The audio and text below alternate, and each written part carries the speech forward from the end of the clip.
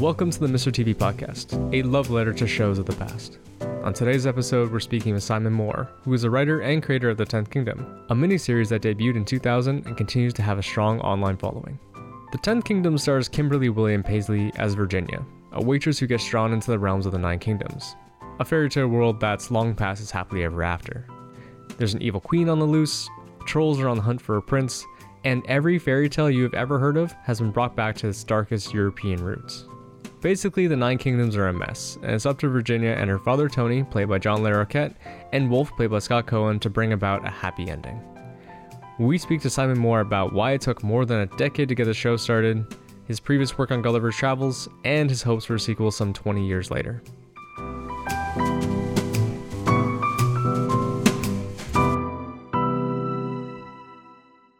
Simon Moore, welcome to the podcast. Thank you. Very nice to be on it. Nice to have you here. So for those who may have missed The 10th Kingdom, what was the show all about? The 10th Kingdom was many things, really, but in essence, it was an attempt to reintroduce fairy tales, fairy stories for adults, and to, in my mind, to reclaim the stories and kind of look at what they originally did emotionally, rather than what we think they did as a result of sort of endless Disneyfications and, if you like, the modern take on the fairy story, which it seemed to me didn't have a lot to do with what they were originally purposed for. So that's not a very sexy pitch. I mean, so I didn't exactly go in and do that. From a personal point of view, that's what I kept thinking. You know, you have a memory of these stories from when you were a kid, and you remember them being strange in lots of ways. But when you reread them as an adult, or you read them to your kids, they're not really doing the same thing. So I was just trying to think, was there a way to be a little bit more knowing and to represent these stories for a modern adult audience, at the same time still providing some, mainstream network television. So that was a bit of a challenge, but in essence, it was what happened for me was I was still living in the UK at the time, and but I was working a lot in LA, and you have that time difference where you always wake up 8 hours before everybody else. And I was in one of those bookshops, and I was just walking past it. There are in New York and LA, there are bookstores which are just so big, but I came across this whole section in the self-help section, which was about therapists and psychiatrists using classic fairy stories as a form of therapy. Women who run with the wolves, the Cinderella complex, people who get trapped in ivory towers and things like that. And I just thought, this is a really interesting way into these stories. And I just had one kind of idea, which was a fairy story character, either the big bad wolf or a descendant of that wolf from the Red Riding Hood story. But now this person's in New York, and they are, if you like, encountering a whole reinterpretation of who they are and what it means to be them. So that was really the first idea. I just thought, there's this wolf, and he falls in love with someone, and he wants to get better. Whatever that means. So that was really what the essence was. I just came away with those books, and I thought that's a really neat way to just be kind of ironic and funny, but also to point people to the fact that these stories have existed for so long, because they're very primal and they're very powerful. Mm-hmm. I guess that kind of explains why Scott Cohen's character Wolf kind of encounters some self-help books in the course of the story then. Yes, that was exactly if you like, that was the first sort of image that I was working with. And it also gave me a line which was very provocative when I pitched it, which was to say, so there's this guy, and he's half man and he's half wolf, and he meets this girl, and he doesn't really know whether he wants to make love to her or eat her. Mm. And again, I mean, people either bite on that or they don't, if you like. I mean, it's such a crazy idea that it either stops the conversation right there or people go, oh, wow, what do you mean? Because you're taking that character who's become a little bit of a cartoon villain now. Nobody really was frightened of, the wolf and Red Riding Hood. And you're pitching it in some way where, for me, it activates a lot of interesting ideas about men and women and how we relate, some of which are very un-PC as well, which is quite interesting, to use the old-fashioned nature, if you like, of these stories to see whether they hold up to some kind of modern psychological journey. Right. I guess a question for you is that, you talked about, these fairy tale stories, pre-Disney. Were those stories kind of part of your childhood as you were growing up? Yes, but I think only as much as they were for most people. I certainly wasn't obsessed Yeah. with them. And I think even then there was a sense that, this was sort of not as interesting as it was in previous generations, that these stories perhaps worked very well with little kids, but as people got older, they didn't have so much relevance. I don't know. I mean, it's quite a complex thing when if you're doing an adaptation, usually you can just sort of point to the book and say, well, that's the book and that's me. When you're dealing with these stories, as soon as you start looking at different translations, the German version of Snow White, the French version of Snow White, you see that actually it's quite a lot harder to really understand what's going on here and what the nature of the stories really are. But I think that it's strong enough and universal enough in my childhood and in most people's childhood that you can pretty much guarantee that most people in the world will have heard of these stories in some form. Right. So getting into the series itself, you're the creator of it, but I'd read online that it took something like 12 years, a little bit more than a decade, to make the miniseries happen. What's the story there? I started off writing it as a movie, and Right. We almost got it made. And at one point, Terry Jones, the ex-Monty Python, was going to be directing it, and we went out to New York, and we met with Kevin Kline was going to play Wolf, and Winona Ryder was going to be Virginia. And, we got to that very nearly stage that a lot of movies get, where you start to think, wow, this is really going to happen. We're talking real people and real deals now and everything. But it didn't quite happen. And the company that had taken out an option wanted me to renew the option. And everybody, including my agent, said, well, do it. But I just didn't feel it was going to happen. I just didn't feel that we had the right kind of elements to really make a film of this scale happen. And I could say that because I was a nobody at the time. And I know from, even then I knew from experience, you just need to have certain things in place. So I took a very difficult decision and didn't renew the option. And everybody thought I was a bit mad. But then I developed it for TV. And initially the BBC said they wanted to do it, which was great, but it meant it had to be, turned into a British TV series. And I did all that. And then they balked at the size and the cost and a few other things with that. And then Robert Helmy became involved. Hallmark and I'd done a lot of things with Robert. I think the only reason the 10th Kingdom really happened was because of the success of Gulliver's Travels, which was an adaptation I did a few years previously to that for him. And I think that surprised everybody, that something that would be considered difficult material could be a massive, ratings success. NBC presents an astonishing television event. Amazing. A 4-star achievement, raves the Chicago Sun-Times. You was always my friend. Mary Steenburgen and Ted Danson. Every single thing I have told you is the truth and happened to me. Gulliver's Travels, next Sunday on NBC.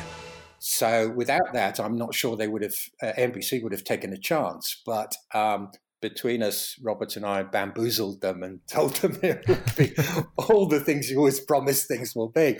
And so we got this sort of great opportunity, really, just to work at this scale. I mean, I often say to people, one of the reasons I've done a lot of miniseries is I think it's the closest thing to a novel. It's a great form for me, a television form, because it doesn't have the relentless demand for product that an ongoing TV series has. But at the same time, you can go a lot further than you can with a 2-hour slot, which, of course, on commercial TV is only, an hour and a half. So suddenly to have 10 hours allowed me to really push out the range of the piece, and also I think what happens is quite interesting for people who don't know the piece. Sometimes they watch it, and people who like my other work are a bit unsure with the first 2 hours. But what I always say to them is, I was trying to get everybody who was unsure about the whole thing kind of locked into it with lots of action, lots of silliness, lots of fun, very accessible.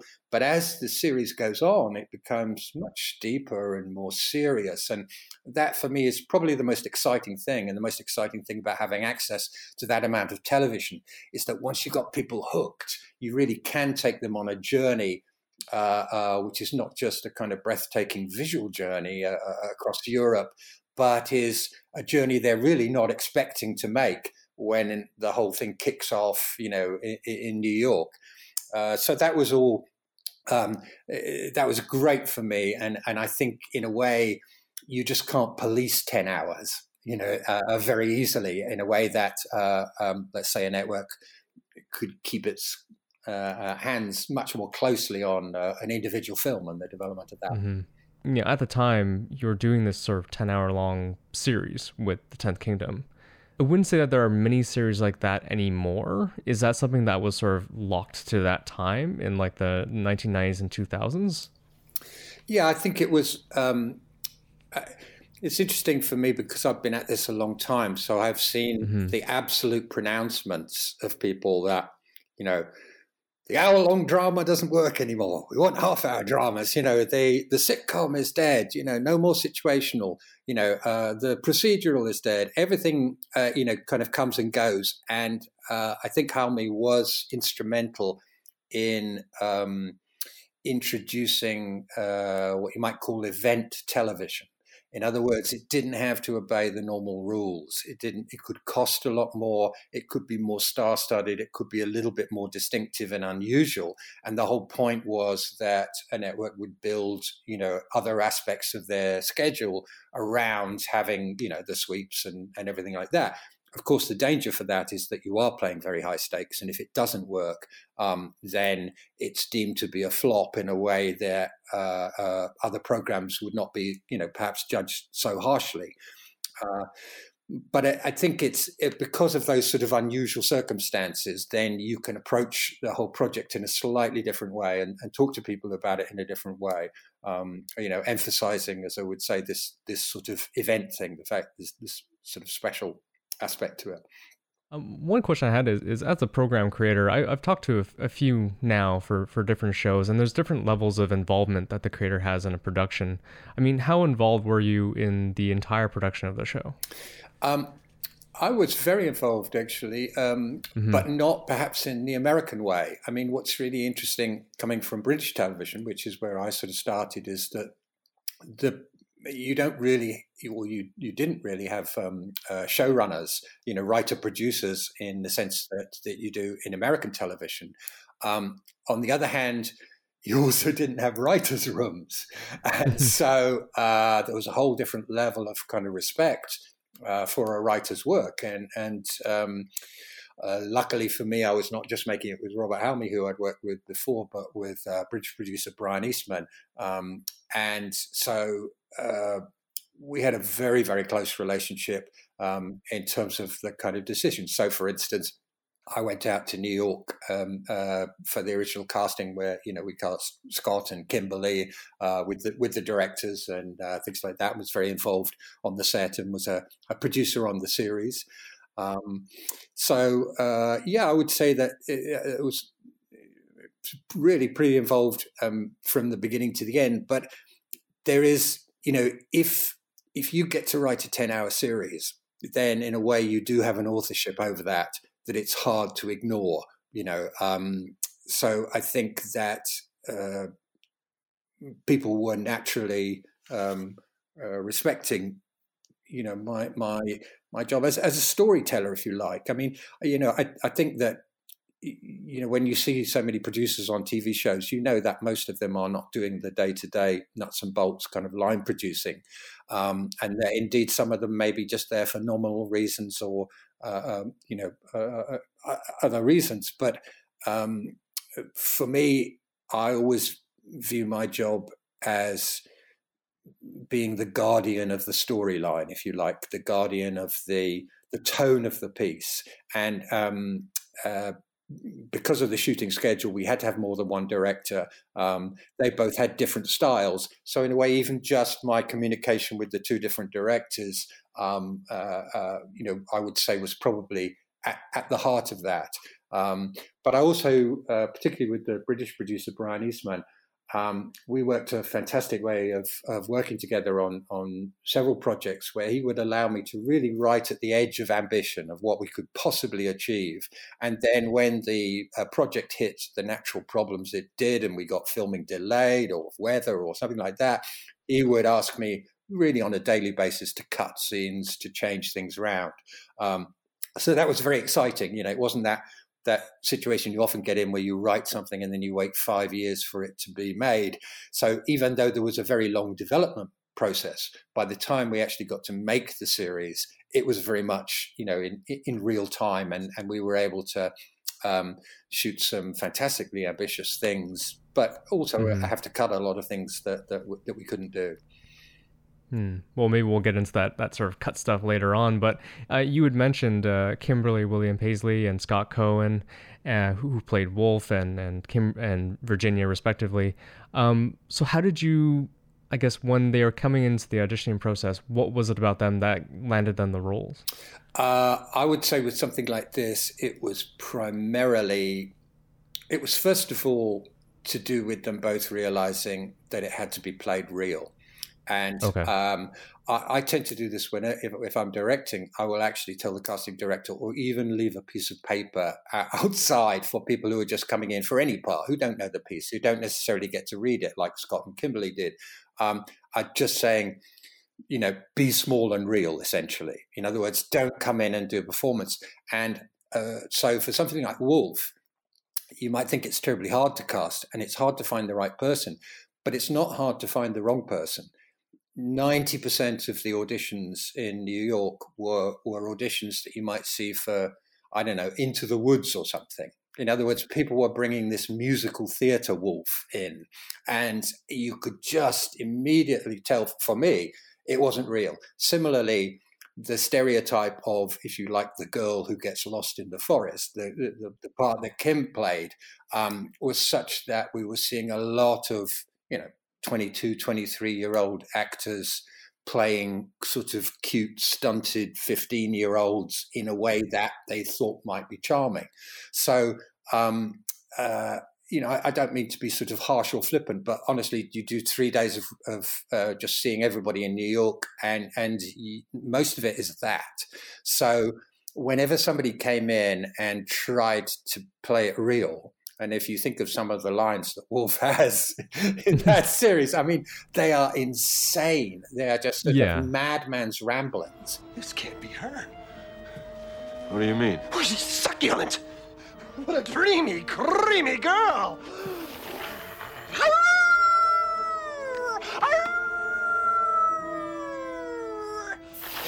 Tasty or what?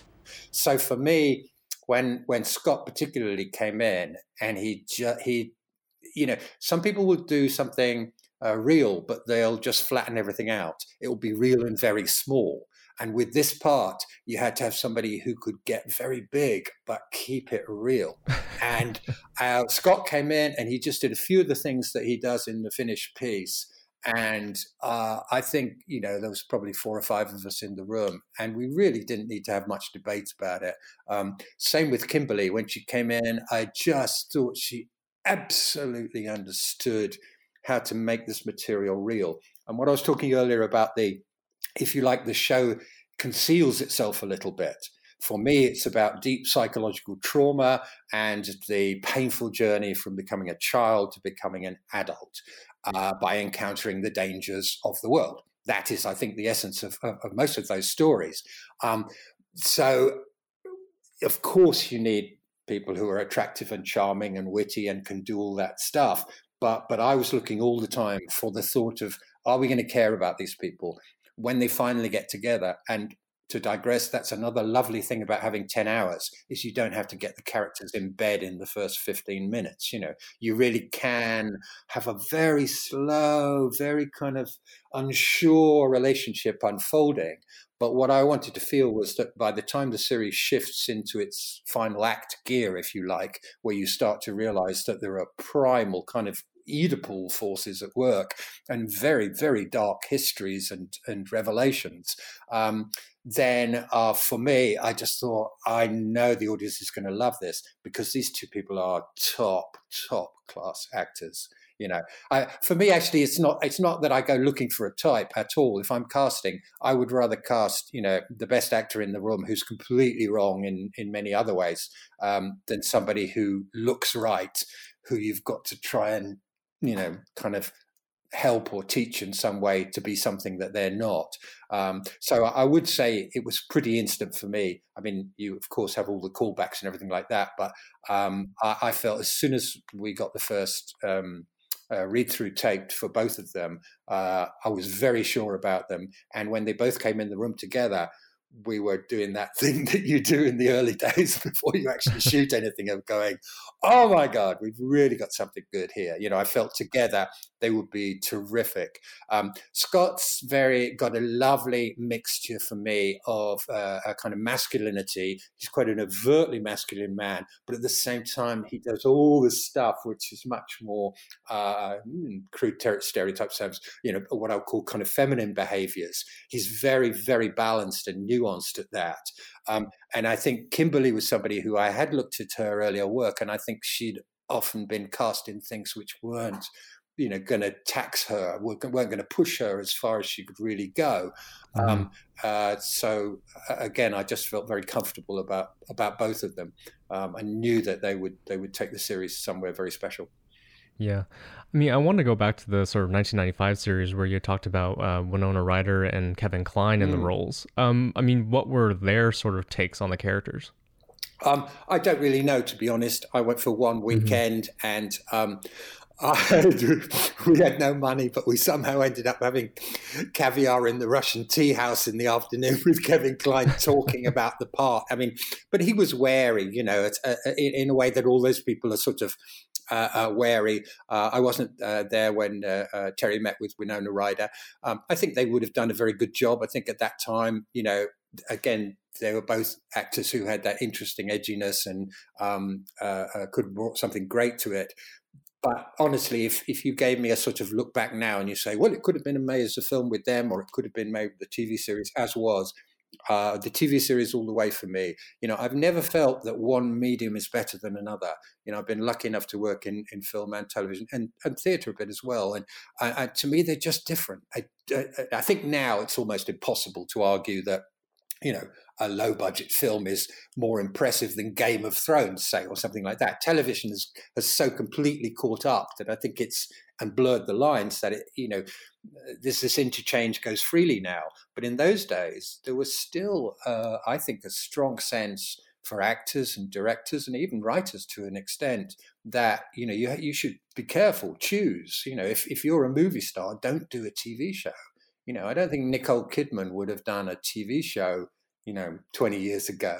So it's I may be wrong actually, but I don't think she ever did. But you see what I mean? So in that sense, there was a sort of version of that, and I knew it would be all about movie stars. What's interesting about 10th Kingdom as a TV show is that the TV show is big enough that they recognize they don't need movie stars they don't need, big TV stars like in that central role. Now, having said that, NBC immediately panicked and wanted as many stars as possible, So there are people like Anne Margaret in the show, and Margaret has done some great performances, but I can't pretend I was going, oh, wow, Anne Margaret's in it. That was just sort of a way of enhancing this event TV thing so they could have 12 stars on the in the publicity. But as I said, I think if we'd had, say, Kevin Kline and Winona Ryder, then they would have given us a particular kind of performance. I feel like I can almost see that now. But what was so exciting working with Scott and Kimberly was they were experienced, but they weren't, kind of identified in that way. Yeah. I guess the strange thing about Scott Cohen's character is that I'd watched the show recently with my wife, and she was more familiar with his role as a character named Max Medina in Gilmore Girls, where he's a very measured, intelligent, and very calm individual. And then she sees him as Wolf in this, and she's like, what is he doing? How is he so different? I mean, you mentioned him being a top actor, but he's like top and then over the top as a character. Yes, indeed. And I think that that's in a way that, talking about auditioning, it's not too hard because people can either do it or they can't. I mean, they either see a way to get into that. I mean, Wolf isn't even larger than life. Wolf is just some weird sort of messed up force of nature. And yet some people can do that. I mean, there are all sorts of performances. Look at Heath Ledger playing the Joker, for instance. It's a huge performance. It's not understated. It's not tiny. It's very, very, very big. But it's so real that the size of it is sort of secondary to the intensity of it and the reality of it for me. So I think in the same way, that's just something that somebody like Scott can do. Also, if you are an actor working, very regularly, which he is in American television, pretty much all your parts are going to be, detective so-and-so, or, a lawyer, or this or that. And I've always felt a lot for actors who have this range, but don't necessarily get much chance to play it. So I think, particularly for Scott, I know I've talked to him many times about this, he just loved, it was like being given, I don't know, a racing car or something. You could really just go crazy with that. And there's also a kind of almost like a cognitive dissonance about the whole thing, so that, when you finally get to their sex scene, if you like, after 9 hours, it's about them playing hide and seek. So, again, it doesn't allow the actor to suddenly sort of break out of their mad character and become very serious and intense for a while. It demands that both the actors may do something real and beautiful, but within the context of this insane childlike game. All right. You run into the woods and I'll cover my eyes.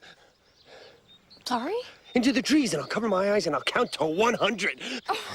Are you serious? Oh, yes. Or Wolf's Seduction, which is probably one of my favorite sort of section of the whole thing in Kissing Town, when he's torn so much between his inner voices that we literally hear him talking to himself, and then he decides not to go back and to allow the characters the one thing they've been wanting throughout the series, which is the chance to go home. But instead he piles on the idea that if he makes the food nice enough and the ring nice enough and the proposal nice enough, it will work. And you get that first kiss, in the whole series again. Just so nice to be able to wait for something like that.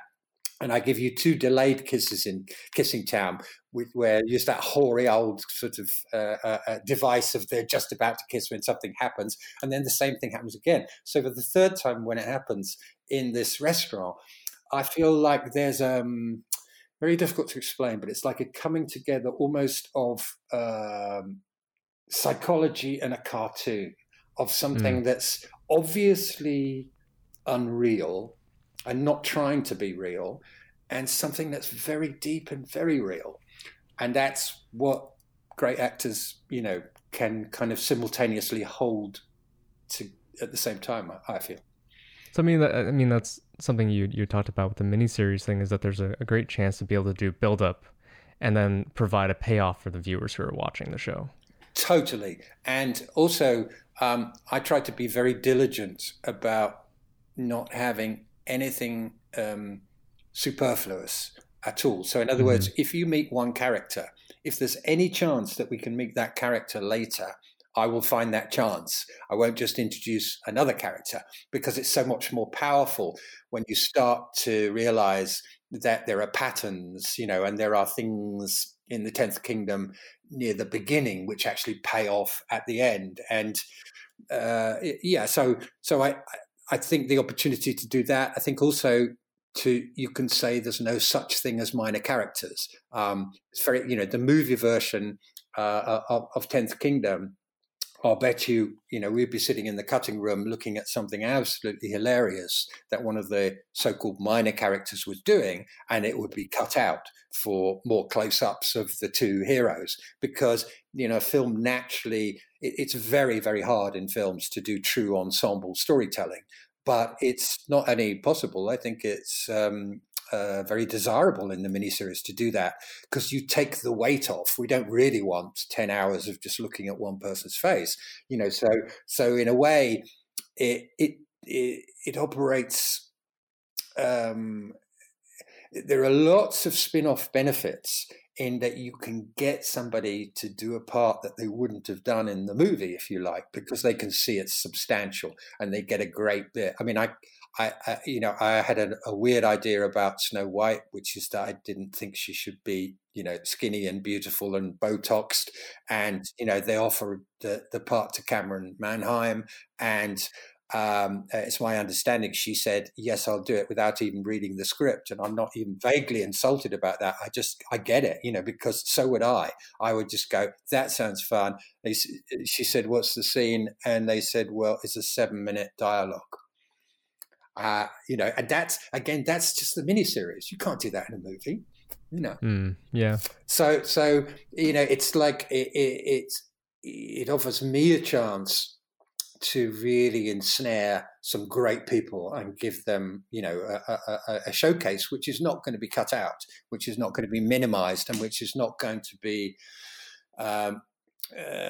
kind of shoehorned into a position of unimportance. Because what happens for me with the miniseries, which I really love, is that you kind of drift a bit. So halfway through, we think, wow, we're thinking about different things maybe than we were to start with. And you can just stay with something for a while before you move on. It doesn't have quite the same relentless demands of narrative that the 2-hour movie does. Well, I mean, along with the show's protagonists, who we've talked a little bit about, there's also the show's antagonists. You're talking about like Diane Weiss as the evil queen, Rutger Hauer as the huntsman, and Ed O'Neill as the troll king. How did they get involved? Well, I mean, again, three great actors for me. Totally thrilled. What happens, which I really hadn't done much work for American network television before. And I didn't realize one thing, which is when we first started casting it, I started suggesting names, and we get this response from NBC, no, we don't think they're right. We don't think they're right. And I'd be like, what? They're really good. What's the problem? And then I suddenly realized that from their point of view, they had spent a lot of time and money building up certain stars who were then their NBC stars or ABC stars or CBS stars. And so what I realized the deal was pretty much, within that pool of people, then we're very open. But we don't want to take somebody else's star, and sort of cross-promote their program, I think was the sort of logic behind it. And as I said, I was just sort of naive, really. I hadn't understood that. So with some people, Ed O'Neill, for instance, John Larroquette, that was very much part of their thinking. I wasn't too concerned about that, to be honest, because I knew that they were both very, very good actors. With Diane Weiss, I can't tell you how excited I was. I don't mean any disparity to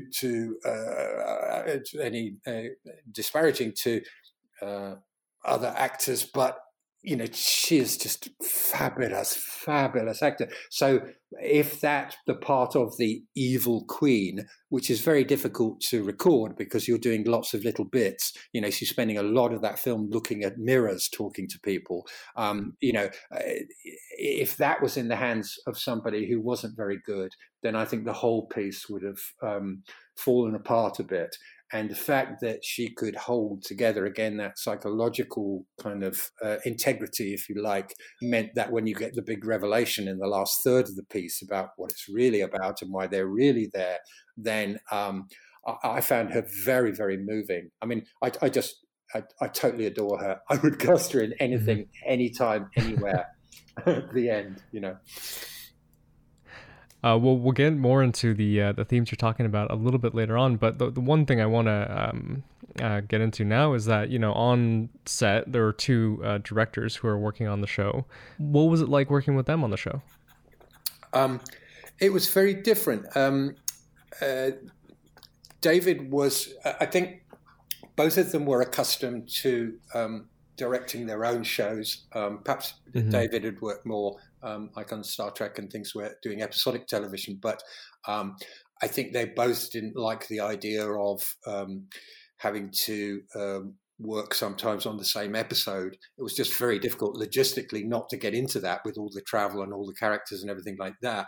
But I felt that the advantage of having two directors was that we could slightly cast for different skills. What David has, which is really fantastic, is his sense of composition is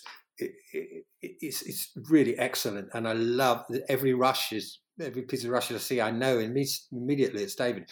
The way he forms things. I had slight disagreements with him at the beginning because I was worried that he was making it too broad, and he was encouraging a kind of, that the trolls were Klingons sort of things, and doing a lot of kind of behavioral stuff.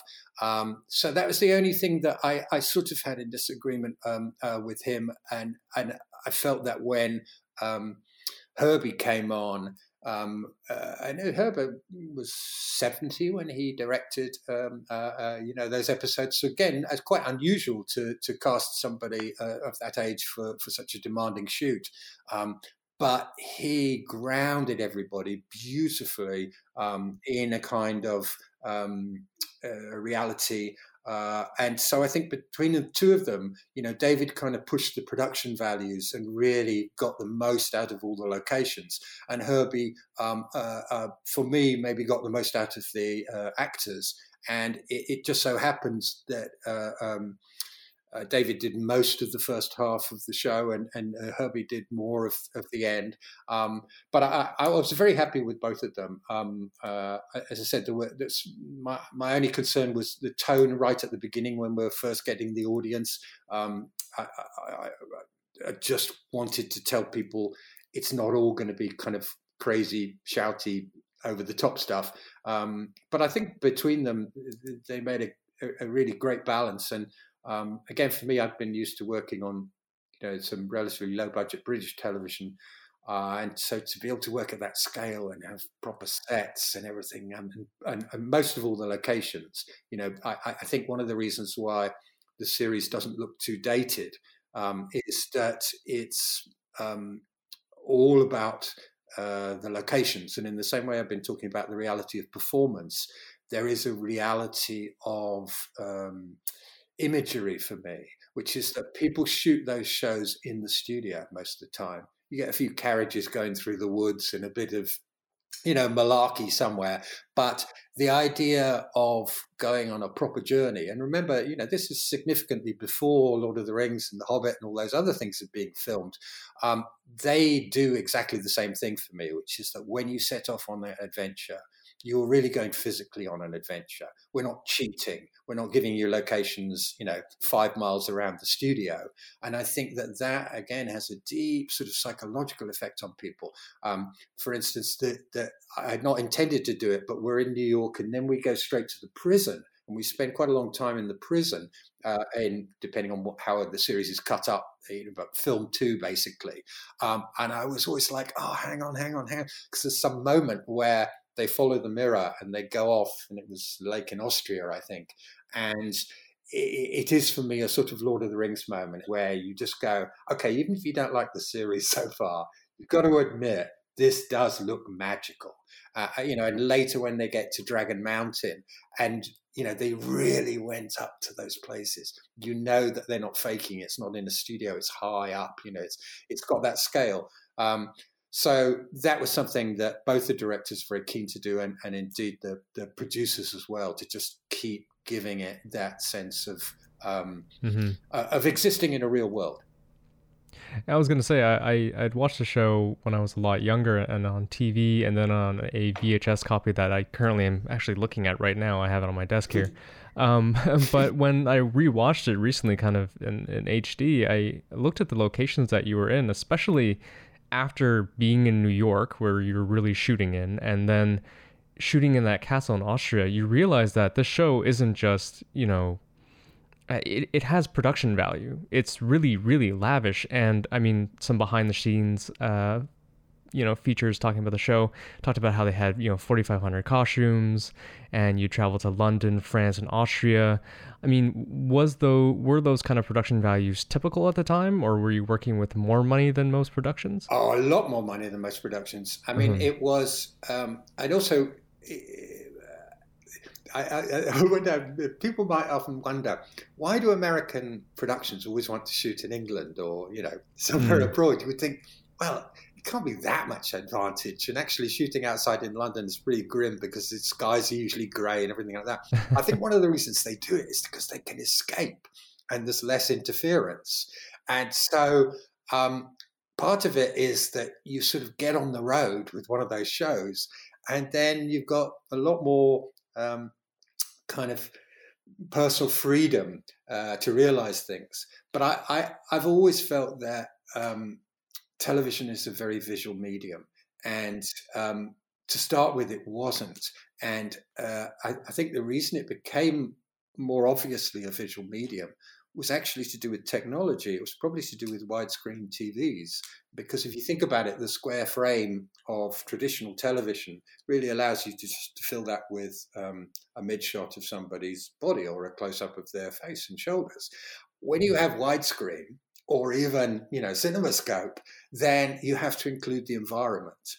And that was something I remember talking about with 10th Kingdom early on. I said, please, please, please, let's not have one shot from Germany, which is just somebody against a wall. What's the point of going to Germany if we're going to shoot that, or, shoot it all very tight? So I think that the whole series has a sort of call to adventure, if you like, which both the directors we talked about really, realized very well.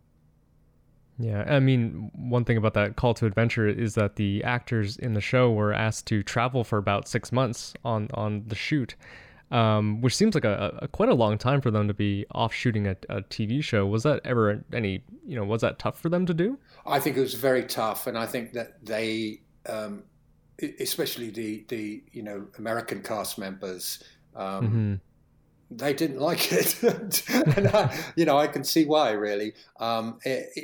Also, it was a strange hybrid between a kind of, top level American show, and also, and this is partly why people shoot movies and TV shows in Europe, is because there are economies, that you can do from shooting there. So it wasn't super luxurious for them either.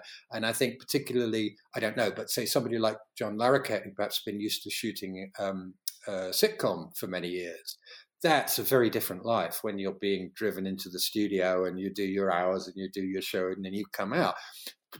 Climbing up a mountain, getting wet next to a waterfall, shooting for 14 hours and then traveling to shoot the next day. It wasn't at all luxurious in that sense. And of course, whenever you have really great producers, they're trying to put the money on the screen and not spend it, in hotels and things like that. So I had sympathy for those people, but I also think that it was unusual and different. And if somebody had given me that job and said, you're going to go to those castles and those waterfalls, and I think it was also a kind of an amazing job for them. But I definitely noticed, because I was actually writing something else during the foreign shooting, so I would dip in every so often or go to the studio or something like that, and I could see about 2/3 of the way through that, that they were just getting fed up with the whole thing.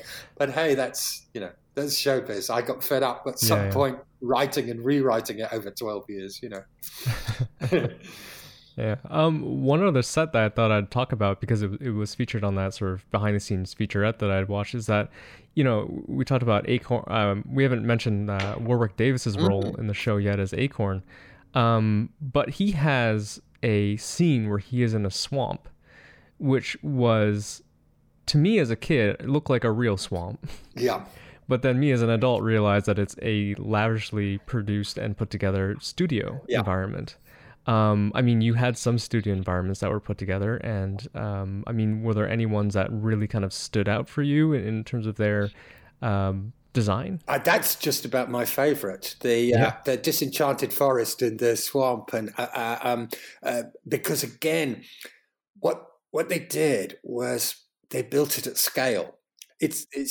I would much rather have 3 sets at scale than 10 sets that are sort of only 2 corners or something, because there's a certain point where you can move the camera in those places, and it does trick you into feeling that it's real. If you look at the swamp scenes, it doesn't look real at all. It's green lighting, and it's very weird. It doesn't look actually like a real place, but the scale is such that it has its own reality. And so I do, when you're a writer on location or on going to sets, it's not usually very glamorous, because usually the reason you're there is that somebody wants to cut something, or they're unhappy with their dialogue, or something's not working, or, something like that. So it's not usually just, hey, come and we'll all tell you how wonderful you are. But I'm always taken aback, because I've had in my mind for such a long time the swamp as a sort of, probably not as a location, but as a relatively modest thing. And I walked into Pinewood, and, there's one of these huge, huge sound stages, like they shoot for James Bond films or something. And then I got that little kid thing. And it took me back actually to the first thing I ever had made. I was at film school, and I wrote a pilot for a TV series called Inside Out. And it was one of those things where I sort of turned it in on Friday, and on Monday they said, another series has dropped out. Can you write it straight away and we'll shoot it? We actually have a crew and studio and things like that. So I wrote 6 episodes, my first TV ever, in 6, I just wrote one, shooting the next one, shooting the next one, shooting the next one, like that. And I remember going on set, and I'd just written some big wedding. And if you're at film school, you know that, nothing you ever write in a student film gets made. You borrow somebody's sofa, or, try and get 2 people who are walking past to be extras. And I walked there, and they'd actually done everything I'd written down. And they put all these tables out, and all these costumes, and all these vehicles. And there was a disconnect for me where I just thought, but I just wrote it. It's like it was a real, like being a little kid, and somebody had said, Simon, today we've made your dream. And that's a long-winded way of getting back to 10th Kingdom, but there were a few points where I saw the rushes of a location or a set like the swamp, and I just thought, oh, this is so much better than I thought it would be. It was truly thrilling. And I think there's another aspect to writing which is very difficult to talk about, and people don't usually talk about it. But part of your job is to be inspirational. And if you can get, it's like when I saw early on Scott doing some of the Wolf speeches, and I saw the crew laughing, and I could see that there was a buzz around the madness of it, and that people who maybe weren't that interested were sort of just doing their job. They were getting a bit more sucked in. They were liking it a bit more. It's kind of like that. And the reward as a writer, I think, is when you see that, the production designers or the cinematographer or someone has just bust a gut to make it really amazing. So the Swamp Thing for me is great. It's also it's maybe a point tonally where everything I'm trying to do with the series comes together. In that is very serious. Our two characters are being strangled to death. It's, they're running out of time. There's no rescue. And at the same time, the series is going for its greatest sort of level of lunacy. You've got three little pixies who lead them into the swamp, but it ends up with the magic mushrooms, swaying backwards and forwards, singing Procol Harum's, Whiter Shade of Pale. And, that's like, they're like the moments I'm trying to hit, right? So it's a moment which is, it's ridiculous. Smells like the real thing. It is the real thing. It's one of the essential ingredients of a mushroom omelet. I'm not gonna get caught that way. Mushroom omelet? Nice glass of Chateau Swamp? A little snooze? All right, knock it off. But at the same time, you're actually thinking, come on, Wolf. And out of that, the end sequence of that is Wolf running to rescue them, specifically to rescue Virginia, I think. But let's say yeah. But let's not tell Ed that. It's that really. It's when all those elements come together, and usually in these type of programs, one talks about the acting and one talks about maybe the writing, and even the directing, but not so much the other elements. And I think that swamp sequence is something which it would be 10% of what it is if we just had a sort of regular dull set. Yeah. Well, I mean, this is a good chance to sort of hop into the show's themes a bit. And one thing I wanted to get into before we talk about Ten Kingdoms themes is that, you'd mentioned Gulliver's Travels with Ted Danson before this. And that was you ventured into the satirical fantasy realm in there, using Jonathan Swift's novel as inspiration there. I mean, what did you take from that experience creating a sort of fantasy-based TV show? What did you take from that into the Tenth Kingdoms themes? Well, Gulliver's Travels was interesting because when I was first offered the chance to pitch for it, I could see that it was going to be quite a big series, which appealed to me. I was really keen to find some way to do a piece of fantasy. But I was also filled with dread a bit because the book I knew, I think I'd sort of half read it before, and I knew how dark it was and what it was really about, which was this sort of biting, almost hateful view of humanity. And yet what we'd ended up with was very similar, if you like, to the kind of distillation of the fairy tales, that we'd ended up with something about big people and little people. And if you look at, say, the recent Jack Black movie, Gulliver's Travels, you could see exactly, they just couldn't get over that problem. So I was like, okay, here's my pitch for it. Gulliver's Travels has been done to death. Everybody knows what it is, but they've only ever done 2 books. They've only ever done The Big People and the Little People. Nobody has ever done, outside theatre productions, I think, all 4 books. So that interested me and how I could weave that together. And in the original book, it's 4 voyages where he goes away and comes back. And again, this idea central to 10th Kingdom came up of an epic journey. A journey which would not be over until he finally came back. And I was looking at a way to bring all this together and not just add some completely made-up element to the story. And I was doing my research on Swift, and it said a month before he started writing Gulliver's Travels, he went to Bedlam, which was one of the first mental hospitals, if you like. It was really more like a mental prison. And indeed, people used to go along on Sunday and pay a penny to sit and watch the mad people, outside. And I had this idea of him looking at these people who were supposedly mad. And I thought, wow, what happens if we say that Gulliver has come back from his travels and nobody believes him? And now he's talking about little people and talking horses and all that. So I took that real incident and used that as a framing device. And that was very attractive to the people, because the other problem with Gulliver's Travels is you simply can't shoot it all. It would cost like $500 million to just shoot it all like that. So we had to have some framing device. And my framing device was, he's stuck in prison, and every so often a little person's going to appear on his shoulder or something, and that can take us into a bigger scene, in a memory from where he's come. So, in other words, I think that I managed to give the audience what they were expecting, which is, big Gulliver tied down by lots of Lilliputians and all those sort of classic moments, but at the same time take them somewhere where they hadn't been before.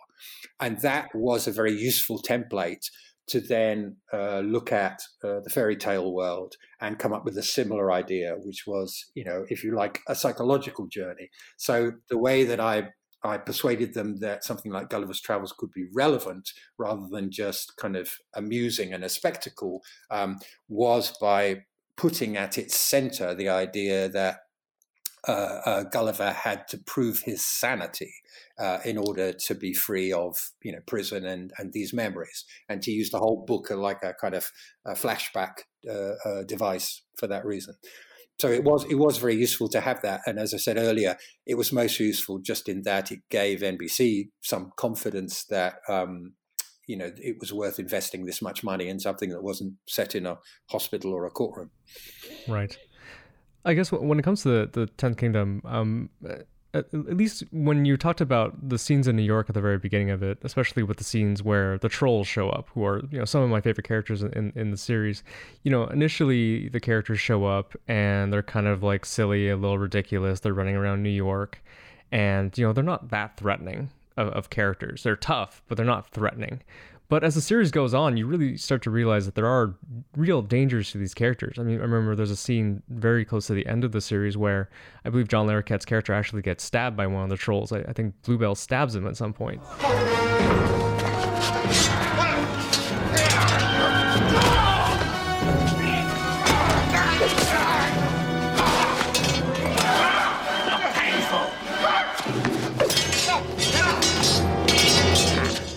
So, I mean, when I was watching the show, and I'm about 9 years old at the time when I first watching it, there is a kind of darkness to the series in it, where it initially is very innocent looking, but at the same time, there are, moments where people die. It's certainly not a kid's show.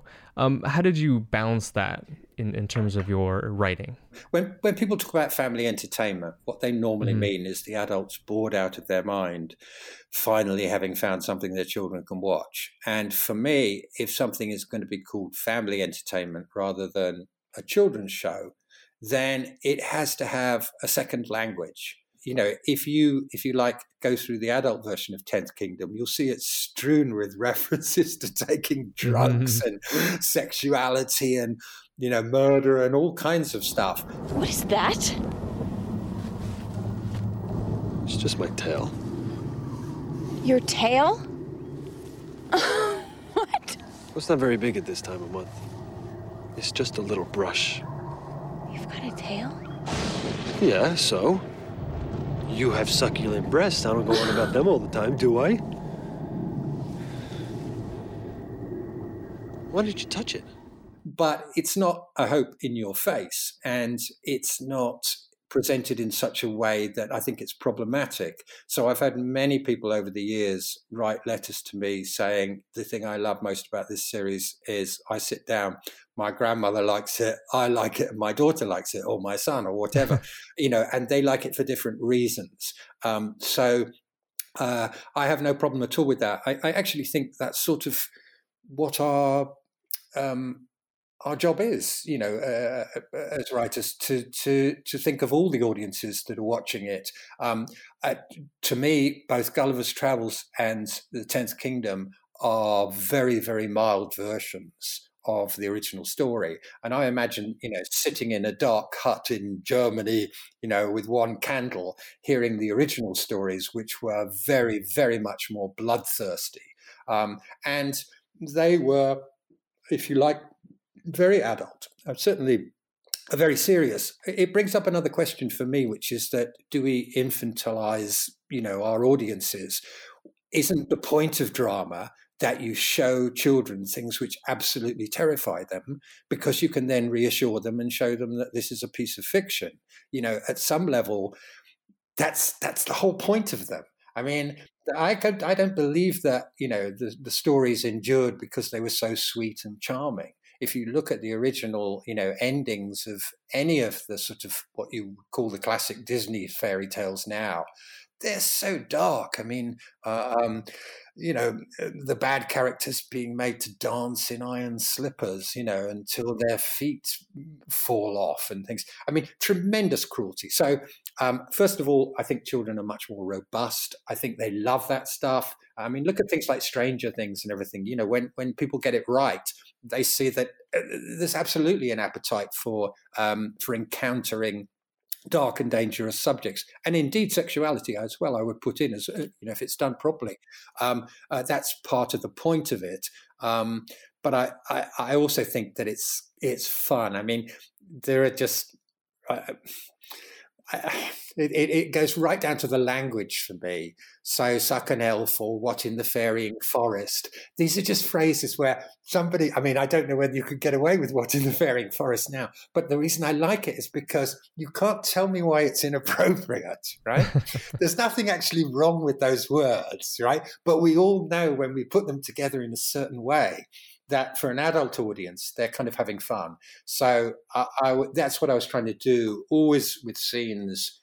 Imagine both children watching the scene and adults, Gotcha. We are about to enter the underworld. Prepare yourselves.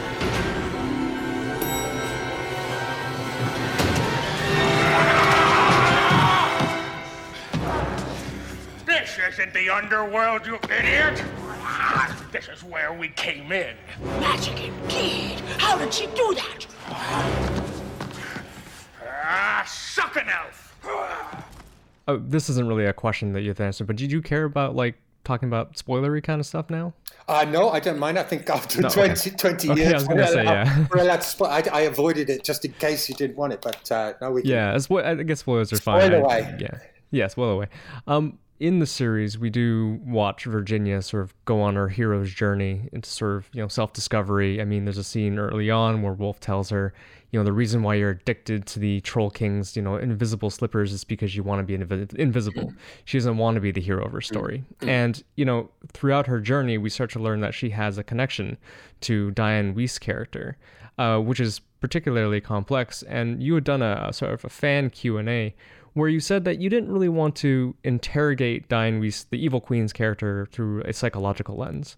I mean, did that at the time kind of clash with that sort of, Law and Order style sensibility of you need to be able to fully explain her motivation for what she had done? Yeah, very interesting point. I can't remember exactly what I said in that answer, but I know that I was always torn between wanting to satisfy an audience, especially over that length of time. If you say something, no, it's your husband, or it's actually you are the daughter of the king. You have to kind of deliver on that. I think at some level. On the other hand, the fairy tales are not about psychological reality. That's what's so kind of difficult, and I think that returns me to the very first thing I said about walking through that bookstore and seeing that they were being repurposed, if you like, for psychological growth, that it's possible to look at the little girl lost in the forest and see that as some kind of psychological metaphor, and the things that happens to that girl before they find their destiny or the way out. So I think really I'm kind of arguing for having your cake and eating it, that I think that you need to be attentive to the fact that the audience wants some psychological explanation. On the other hand, I just never felt there was an explanation. And I hope that's not an evasion. I simply think that there's a certain point where I can bring those ancient stories into the modern world, but I'm not sure that I can just sort of cut the crusts off and then they'll fit neatly into our psychology. And in a way, those stories shouldn't be reduced to a 20th, 21st century psychological package, because that's too temporary compared to the enduring values.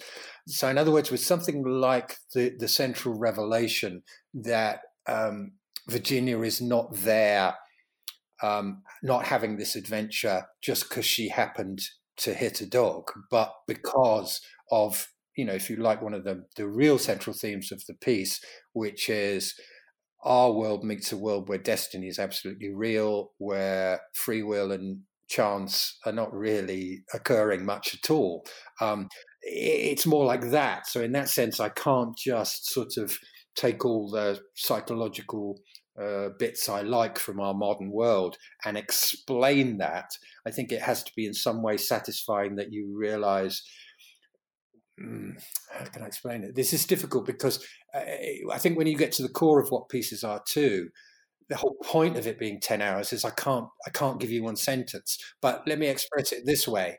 There's a point where for me, I start to wonder if Virginia's making the whole thing up, if it's a fantasy about, if it's almost not, I don't mean the whole series as a dream, but I mean that there is a dreamlike quality to finding, you've escaped your dull life, but of course you haven't escaped. You're gradually being dragged back towards the thing you've run away from. And in that sense, it's both real and magical. I guess the thing that she's sort of running away from, at least from the revelation at the end of the show, is that, the Evil Queen is her mother, but her mom had also sort of run away from her life in the real world after attempting to drown Virginia in a bathtub. And it's not really interrogated in the show past John Larroquette's character saying that she was crazy. But I mean, there's this moment where I think Virginia starts to remember that, and she actually has a conversation with Tony's character. And it is, to me, it really does sell that there is trauma that she had forgotten there. She was trying to drown me. What do you mean? That's not true. If I'd have come home a minute later, you would have been dead.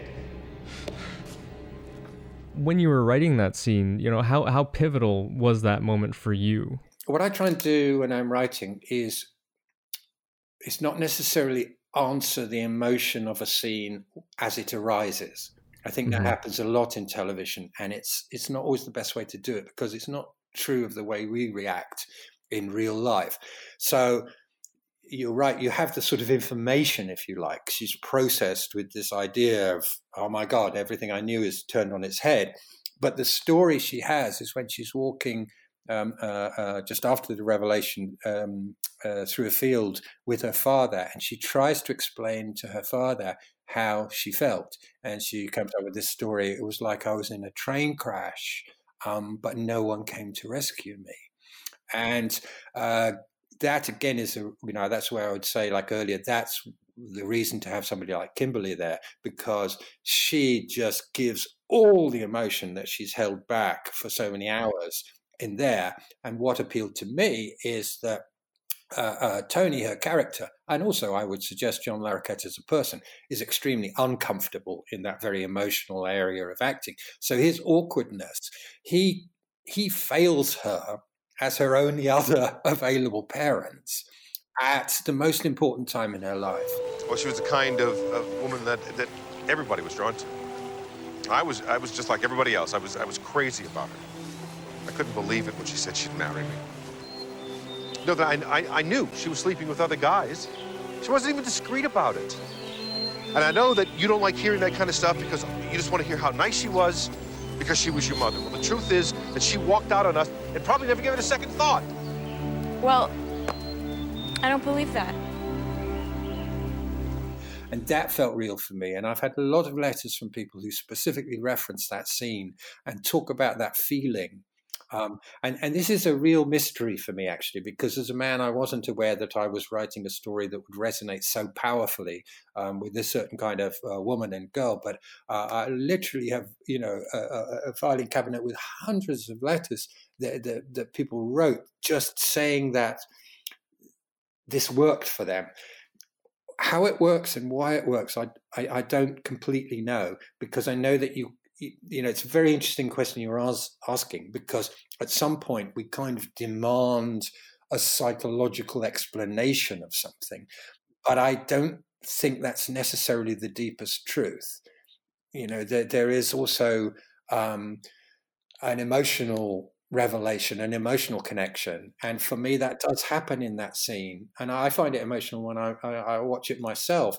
And I don't tend to watch my own work and say, "Oh, it's so amazing," but I'm caught out by it because it's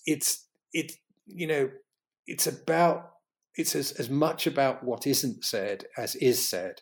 And sometimes if I teach writing or I'm working with somebody who's not particularly experienced, I find it very hard to explain this. Of like, don't tell me the answer, don't cheat, but don't tell me the answer, because that makes it less rather than more. And that space where, for some people, I can understand. They'd watch The 10th Kingdom and they go, well, you said that she tried to murder her daughter, but we never find out why. And, maybe that would be interesting. But maybe if I'd written that 3-page, scene, then we would have cut it out, because at the same time, there's very little explanation in the original stories. Yeah. That's interesting. Again, they're dealing with something slightly different, which is, you walk through the forest and you find a magic boot or something, right? There's no, well, why did you deserve to find the boot? Or why did the boot, eventually you can make some sense of that. But I don't think that it works in the same way that, let's say it was a courtroom psychological drama and there was this missing piece of the puzzle. And then suddenly, the prosecution lawyer or something turns on Kimberly's character and goes, this. And then, maybe there is a sort of forensic form of storytelling where you demand that and you would feel very disappointed. But this is not really a murder mystery, story. So I don't know whether that answers your question or not, but I feel comfortable that we're sort of slightly in both camps. I would say maybe if you explained it entirely, it may have taken a little bit of the magic away. So I think maybe that's maybe a way of looking at that. One last question about the characters and sort of the themes of the show, and then we're going to move on to sort of the reaction to the show at the time. Is John Larroquette's character of Tony is kind of, he's interesting because he seems to just sort of throw a wrench into all the fairy tales, basically. Like, he just sort of shows up as like a person who's like extremely greedy, very kind of unthinking, kind of a chaos agent at times, a little bit in the fairy tale world. How are you hoping to use his character when you're writing the show? What was his sort of utility while you're writing the script? Well, one of the great things about doing an ensemble show, if you like, a group show, is that there's a rhythm for the scenes, which I could probably still find, quite quickly now, which is that I can see the four of them, if you include, the dog Prince Wendell, walking along anywhere, and anything that happens, I can kind of imagine instantly how they're going to react. Wolf will be extremely overexcited about it. Virginia will have this super cautious response to it. Wendell will have a response based on him being king and nothing to do with anything that's going on. But then you have this space for a sort of grumpy everyman.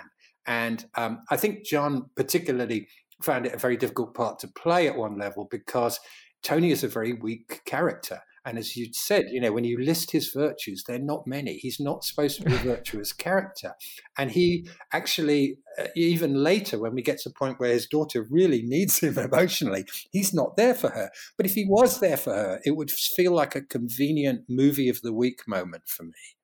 I think, again, this is what makes it a bit more real. Now, after all that time, it is quite fun when Tony gets his moment and, fights back and does things which are powerful. But his role, in a way, his unchanging role is always to be, if you like, the most modern character. He is us. And it pricks the bubble of fairy stories. And I've been interested in that. Sometimes there have been like a married couple who really love the series. And I know pretty much the man's always going to like Tony's character. It's like, because he doesn't identify mainly with, Virginia's journey and everything like that. But many times I've been surprised where people go, I love Tony and I love the trolls, and I'm like, oh, God, they feel to me like them, not one-dimensional, but they feel like they are there almost for structural reasons, right? It's like a piece of architecture where, so Tony can always reply, and it's a great way of having humor there all the time. So, for instance, when they break into the castle at the end, and we know that Virginia's, on a destiny to stop her mother, which might mean kill her mother, it could be super serious. And then you have that scene with the frog that says, one door leads to, freedom, one door leads to terrible death. And I can then have Tony be us. And instead of guessing like the others do, he says, why? Why do you have a world where one door leads to freedom and the other door leads to a horrible death? What kind of sick people are you? And that's, for me, that's just tremendous fun. It's because it lets the audience in on the joke, and then he picks up, one of the frogs, throws it through the door. It explodes. And he says, well, I guess we know which door it is.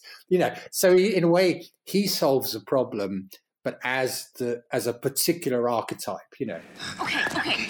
If we ask him which door is the safe door... Right? Well, then he'll lie and say it's the other one. Or is it the other way around? I don't know. Time's up, man. All right, wait. I have a question. What is the point in having a door that has a horrible death behind it, huh? Get your hands off me. What does that achieve? What are you doing? I mean, what is the purpose of your life? Just to be a pain? Don't touch me there. Only my girlfriend touches me there.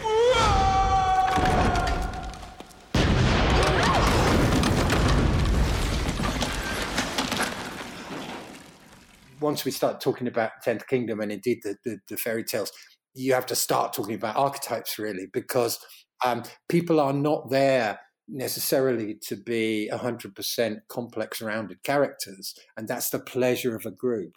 I much prefer writing a story with 4 or 5 central characters, say, than I do with 2, especially if it's a man and a woman, because the 2 tends to, you tend to go down a certain road. The great thing about having someone like Tony is that Tony doesn't have to save the movie. Tony doesn't have to actually have a 10-page speech where he talks about his pain. That's not what he's there for. He's there as this sort of grounding character who can express what some of the people are watching maybe. I always imagined with Tony, it was like the family's watching 10th Kingdom and they're laughing and they're enjoying it, and somebody says, hey, Dad, come in and watch it. And it's like, I don't like all that stuff, And then maybe, no, there's somebody like you, some grumpy, miserable middle-aged man who's always complaining. Right. Oh, okay. Yeah, I like him. Something like that. Yeah. Well, let's pivot into sort of after the show had come out. When it first aired in February of 2000, what do you remember the reaction to it being? I was really exhausted, because we'd been doing the post-production, quite late into the whole thing. And I was away on vacation. And I was actually in, where was I? Caribbean. Oh, in Antigua, and staying at this place. I stayed in Northern, and they didn't even have, there was no TV in the rooms or anything like that. But the guy who owned this place was Howard Hughes' pilot. And Howard Hughes, he'd flown over this piece of land one day, and he said, I'm going to buy this when I retire. So he bought this piece of land. There was only one TV. So I was like, I got to see this go out. But at the same time, when you were on vacation, we met some people who we didn't know before. And I was like, look, I've got this TV show and it's going out tonight and I just want to watch the first 20 minutes. Is that okay? So we went up the hill and we sat with this guy and watched the first 20 minutes. And I thought, wow, you finally arrived. You know, the sun was going down outside. It was a Caribbean island, and I was like exhausted, but I was like, yeah, that's what it's like. And then the next day, we got the initial ratings, and it was just like, it's a disaster. You know, there was some Beach Boys miniseries that had gone out opposite us, and even they'd got more ratings than us. And there was general feeling that, and here's where the length of it is a disaster, because if it was just one night, it's over, or 2 nights, it's over.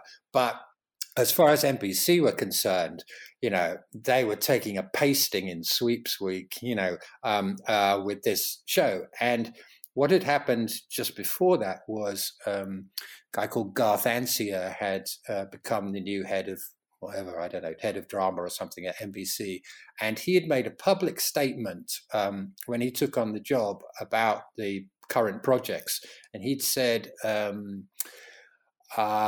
had it been me, I would not have commissioned a 10-hour fairy tale series.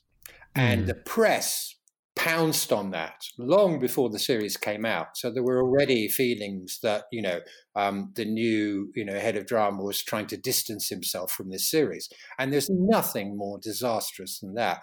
I was asked to go to a press conference with the actors and flew out literally like for 3 days, 4 days, I think, just 6,000 miles, you know, bang. And we got through the press conference and it got to like, it was an hour long. It got to about 48 minutes. And I thought, nobody is actually going to ask me a question. I'm going to have flown here all the way and gone back and, you know, like that. But the whole press conference, and then they did, luckily. But, and I addressed this because apart from anything else, I think it's just awful to kind of protect yourself by suggesting that, you know, something from the previous regime, if you like, is not good. So there was a lot of those questions. Well, it seems like, you know, they're disowning this series. So I was very troubled by that, but I still thought, well, you know, I've been there before and we'll see. And maybe the audiences will love it. But anyway, so the first episode went out. The ratings were not disastrous, but they were poor compared to what they expected for a, you know, show of that size. And they were particularly worried for the rest. And so I was just in utter despair and misery, you know, like you can only be when you get that kind of news. And I thought the show was so good as well. It wasn't like, you know, one of those things which you occasionally get in where you think, well, maybe it's not good. I just thought, oh, it's great. I couldn't understand it. And very kind of depressed and came back from vacation. And then the British producer phoned me up and said, something really interesting is happening. He said, this person from the NBC publicity department has contacted me to say that they're having this unprecedented level of support on the internet, on you know, people writing about the show. And this was after we had had a number of reviews. There were a few good reviews. A few people really got it and liked it. But mainly there was this response of like, why did it, you know, they just picked up the story and ran with it. And I felt actually kind of willfully refused to see the complexity of the series and instead was sort of dismissing it for something it wasn't really. Anyway, but we got this response, and then it got sent through several hundred pages of messages sent to NBC just saying the complete opposite. And that was the first time I thought, okay, well, luckily we're moving into an age where, you know, the initial theatrical release of a film or the initial showing on TV of something is not the be all and end all. It used to be that, and then it used to just vanish. But that was the beginning of something quite different. And I subsequently began to discover all the fan sites that had come up around the series, the DVD sales, and indeed all the VHS and everything else that they had were fantastic. And it's become something else. There's a fantastic fan club for the series called the 10th Kingdom Connection. And once a year, people watch it all around the world in their different time things, but you have to watch one episode every, you know, day of the 5 days. And then at the end of it, everybody comes online, and I talk for a couple of hours with people just about their questions about the show. And it is so thrilling, 20 years on, to realize that people have this immense passion and are passing it on, to their children and their grandchildren as well. So I moved full circle from a kind of deep despair that I'd, made a big mistake and hadn't got it right and the series was just bad, to feeling that probably of all the things I've ever done, I'll never do something which has such an emotional connection for people. So that's very pleasing to me, and it still seems to have a vitality. And as I said, I think although, of course, there's been a massive advancement in effects, the effects were done at a reasonably good level. The locations and everything else is at a very, very high level. So I think it will sort of survive. And I'm just tremendously grateful that people do seem to love it. And it now has it's got that strange reputation where, some people know it, some people don't, but it gets a very good word of mouth. And, I'm just feel very privileged to have had such great people, help me make something. In 2017, you would actually put together a petition with Scott Cohen to get a sequel made. What was the reason for that? What was the reason around the timing for that? After the show aired initially, as far as NBC were concerned, it was not a success. They simply felt the show was too expensive. It was too much of a risk at 10 hours. So they weren't going to do another 10 hours. They weren't going to do, I had imagined the series initially to be like a standalone miniseries, but then we could primarily explore different kingdoms and, kind of refresh it with the same characters and maybe produce, one miniseries like that every couple of years or something like that. And I had ambitious plans for that. But it became obvious that NBC weren't going to do that. And then I was approached probably about 2 years afterwards by Robert Helmy, who said, the American producer, who said, look, there's a chance of doing it. I think it was on Showtime. But I have to be real with you. We won't have anything like the budget. You won't be able to get the original actors, which was even more of an issue for me. And I could see where we're going. But much as I can't tell you how much I would have loved to have done part 2 and part 3 and part 4, and to sort of say no to that was not an easy decision for me. Mm-hmm. But if it really was a question of the show gets completely recast, we shoot it in, I don't know, Canada rather than Europe or something, we've got one castle, it's going to be interiors, it's going to be, 2 minutes, 30 seconds of magical effects every hour or something like that. I just felt there was a real danger that we would dilute and spoil what we had. So I said no to that. But I did sort of leave my torpedo in the original series, which is it ends with Virginia saying, well, that's the end of the first book, of the 10th Kingdom, because that's about the only power you have as a writer. You can say like, all right, I'm going to tell them there's going to be more. So that, of course, for the people who love the series was, that was like a red rag. They were like saying, well, where is that more?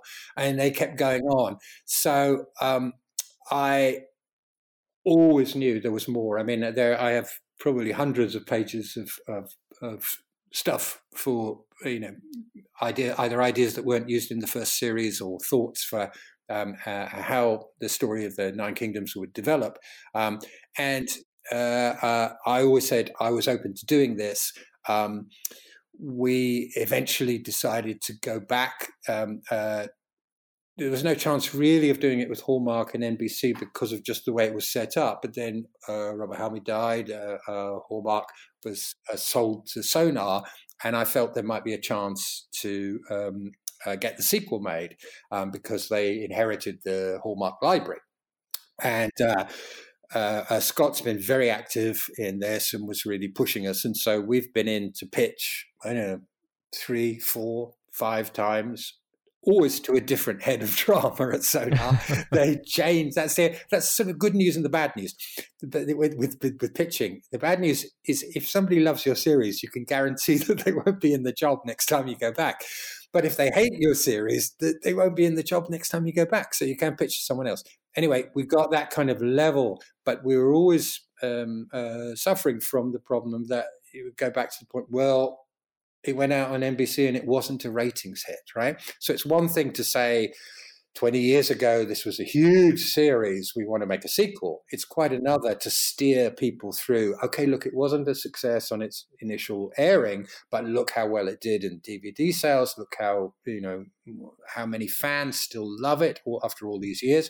So that's when we started to try and put that all together as a package and to show the commissioning editors and producers at Sonar and other places that, look, there's a real groundswell. And I think what's happened with other series, which again is a very interesting kind of aspect of this modern age, is that if you have 100,000 people who are very active and really love something, and they all bombard, a TV station at the same time, then it's hard to ignore them. Or hard to ignore the fact that if you did make a series, those 100,000 people would immediately tell 10 other people, you must watch this, it's really good. Many of the fans have said to me, why can't you just write a novel sequel, to the series? And indeed, I've suggested that at pitch meeting. I've said, all right, I can see you're not sure about doing this series. Why not let me just write a novel? The trouble is they hold those rights.